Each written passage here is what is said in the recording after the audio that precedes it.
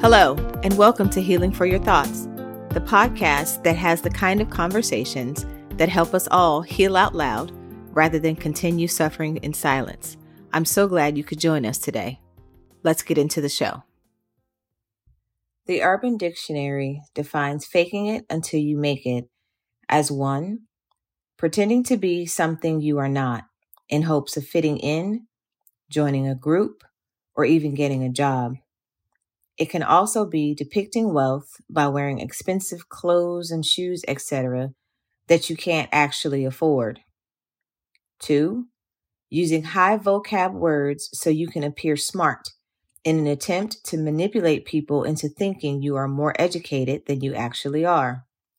And finally, another definitive, more common version of this definition is faking confidence or happiness until you've reached or attained it, displaying what you want to be until you become it. Some people call it manifesting. In today's society, I would call it dangerous.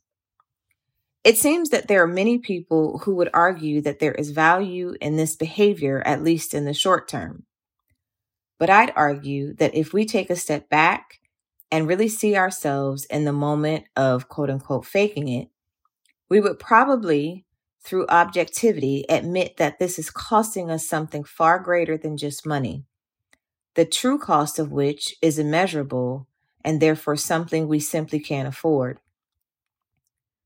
Recently, I had the opportunity to chat with several people, mostly but not all of whom are women, and who represent and are very important to different parts of my life. The topic of discussion: one's evolution to a greater sense of being and doing. These people, from whom I often receive great wisdom and insight, are all accomplished in their own right, in various ways, depending upon what your specific idea of accomplished is. Some of the folks have reached the level of full-scale self-actualization, firmly planted in who they are, whose they are, what they know, and what their life's purpose and corresponding superpower is.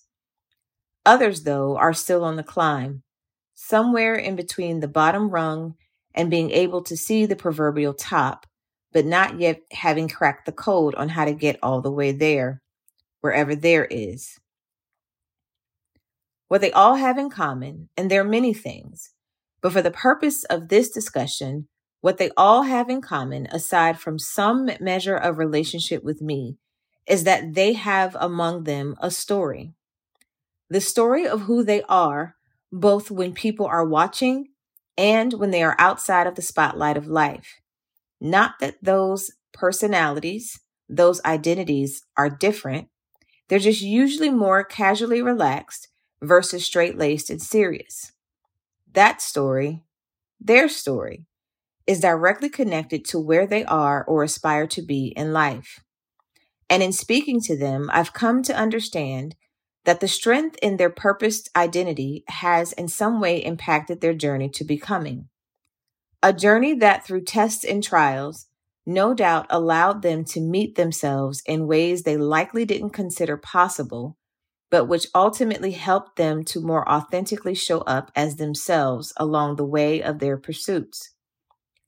Our most recent conversations ran the gamut of opinions, mine and theirs, all surrounding this idea of being who you are and showing up as your best self in life and in business. And as we went deeper, the discussions further evolved, in some instances into the challenges one faces in figuring out who exactly they are, especially when there are competing opinions, theirs and the world to which they are exposed. We agreed that because of that loud, sometimes rude voice inside one's head, their opinion of self can be subjectively skewed one way or another, to their benefit or detriment. And then for better or worse, society, for its part, also plays a significant role in how we show up. There can be expectations and preconceived notions that don't necessarily leave room for who we think we are, because showing up as anything other than something that resembles that standard, according to the outside world, it seems to render us unacceptable at best and unworthy at the least. On the other end of that same spectrum, there is the idea of us defiantly being ourselves, whomever that may be, society be damned. Even that seems risky, though, depending upon who you ask. For example, there are countless stories of women straightening their hair in lieu of rocking a natural do so that they can more aesthetically be pleasing to society's discerning and often judgmental eye. There was so much uproar about this that it created a movement, a social uprising of sorts, that then created the pathway for the establishment of federal legislation known as the Crown Act. The Crown Act bans hair discrimination, including discrimination against natural black hair. Specifically, the bill prohibits this type of discrimination against those participating in federally assisted programs, housing programs, public accommodations, as well as employment. And if you think it sounds crazy to be discriminated against, to be rejected by society because of your natural hair, trust me when I say you're not alone. But even in that, I promise you that although anti-hair discrimination has become law, it's very much still happening, formally in the workplace, like places of journalism, as well as informally during discussions of the good hair versus bad hair tropes. Beyond this, there's the often spoken about debate surrounding code switching. For those unfamiliar, code switching concerns the ways in which a person, usually a member of an underrepresented group like a minority, either consciously or unconsciously adjust their language, grammatical structure, behavior, and appearance to fit into the more dominant culture within which they are then interacting. Personally, I would expand this definition to say that code switching can also happen when someone with a more ethnic sounding name either elects to go by a seemingly more appropriate middle name or shorten their first name to something that sounds more societally acceptable. Some argue that this is a necessary evil if people of color want to get ahead. Others would say that it is hurting us more than helping us.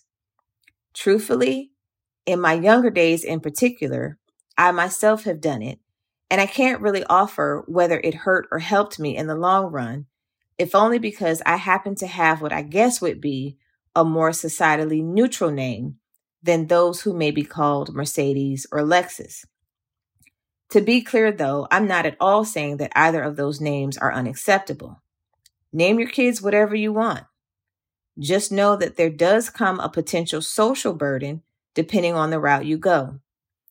And the weight of that burden can lead one down a deep, unending rabbit hole of challenged self-acceptance, given the potential for the wrong social experiences at the right time.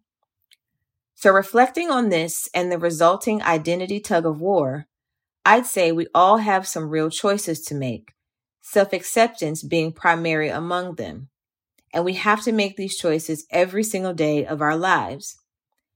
Then, as it pertains to the choices themselves, who and what are we really showing society? And is that a depiction of our authentic self or some crazy remixed version of who we think we're supposed to be? Are we wearing, i.e., hiding behind a mask, hoping to never get a crack in the veneer? Are we imitating what we see without really understanding the messaging we're putting out into the world and the consequence of that for ourselves and those who happen to be in our circles of influence and may well be watching us?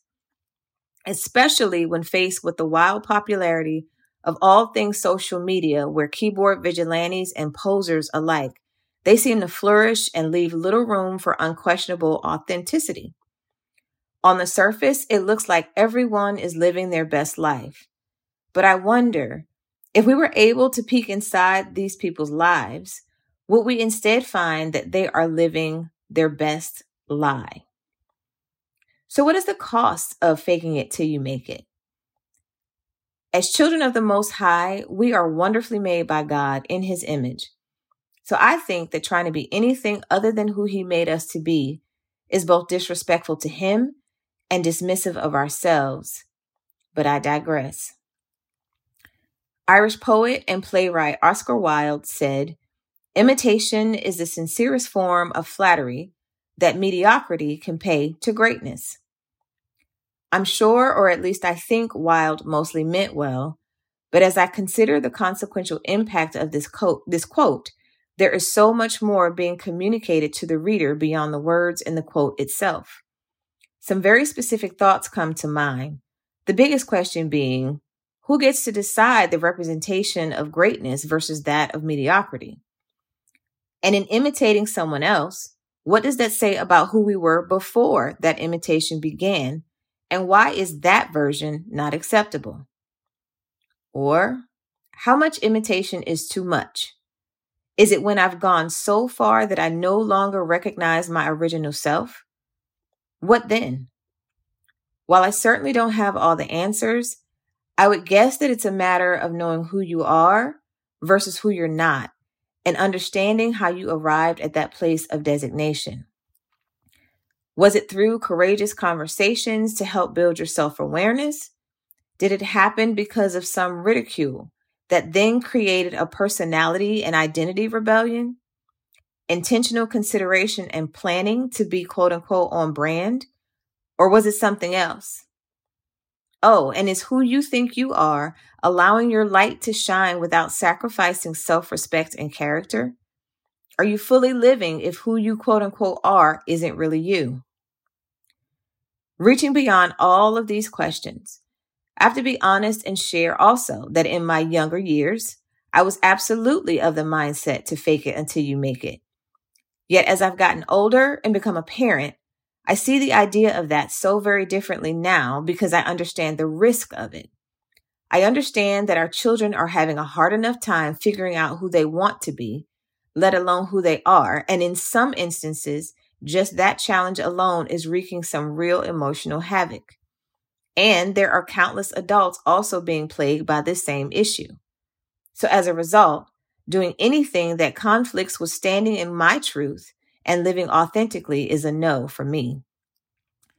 I instead choose to do as Mitch Albom, author of Tuesdays with Morrie, once said, accept who you are and revel in it. And you, each and every one of you listening right now, gets to choose whether you do the same.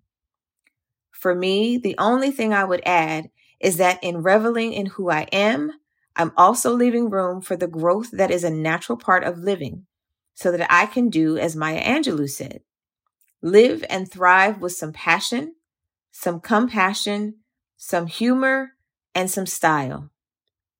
By the way, I think living authentically actually begins with compassion for self, in addition to that which we extend to others, so that in grace, we can keep putting one foot in front of the other as we endeavor to not only make it, but to do so beautifully, triumphant, and purposefully as God intended.